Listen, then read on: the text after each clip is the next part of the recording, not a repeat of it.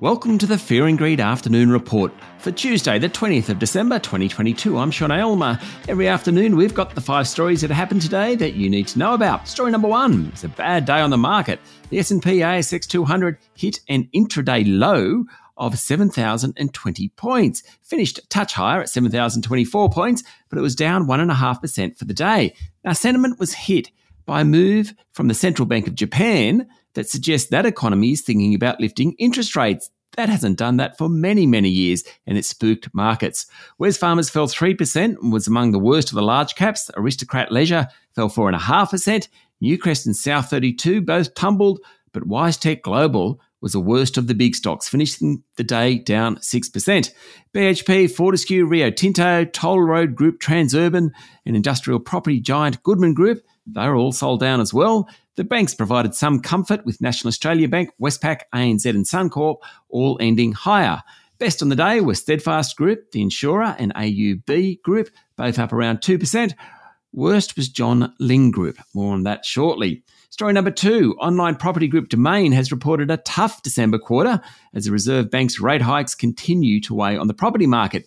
New listings fell 16% in October and 22% in November. Domain said in a market update today that following 4% growth in the September quarter, inner city Sydney and Melbourne experienced particular weakness, with November listings down 38% and 32% respectively. Domain said December was experiencing an earlier than usual seasonal decline as agents and vendors defer listings into next year.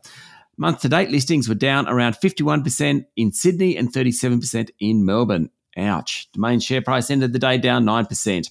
Story number 3, consumer confidence fell slightly last week, meaning it finishes the year well below the neutral level of 100, according to the ANZ Roy Morgan Australian Consumer Confidence Survey. The slight fall in the index was a result of the measure of how economic conditions next year will be. That dropped, dragging the whole index lower. ANZ senior economist Catherine Birch said the persistent weakness in sentiment now appears to be weighing on household spending. She added that ANZ observed data suggests spending lost momentum early in the holiday season, which could signal the beginning of a cyclical downturn.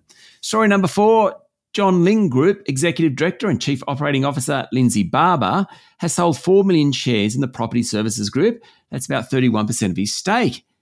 People didn't like it. It sent the share price down 12%. John Lyng said the sale was undertaken to diversify Mr. Barber's personal asset portfolio, and he remains committed to the role. But investors don't like seeing senior managers selling. It just looks like they're getting out when the going's good. A couple of months ago, Chief Executive Scott Didier sold 4 million shares, and investors didn't like that either. John Lyng's shares have fallen more than 20% this year, but are up around 35% over the past 6 months. And story number 5, a big one. The Congressional Committee probing last year's violent attack on the US Capitol has voted to recommend that the US Department of Justice pursue criminal charges against former President Donald Trump for his role in the failed insurrection. During its final public hearing yesterday, the bipartisan 9-member panel unanimously said Trump should be prosecuted for assisting the insurrection, obstructing an official government proceeding, conspiring to defraud the US, and knowingly making false statements to authorities. According to the Financial Times, the congressional panel's final proceedings and recommendations are likely to deepen Trump's legal woes as he mounts a new bid for the White House. The Justice Department, where Special Counsel Jack Smith has taken over the federal investigations of the former president, will make the final decision on whether to indict him. That's it for the afternoon report for Tuesday, the 20th of December, 2022. Michael Thompson and I will be back tomorrow morning with a Wednesday edition of Fear and Greed. I'm Sean Aylmer. Enjoy your evening.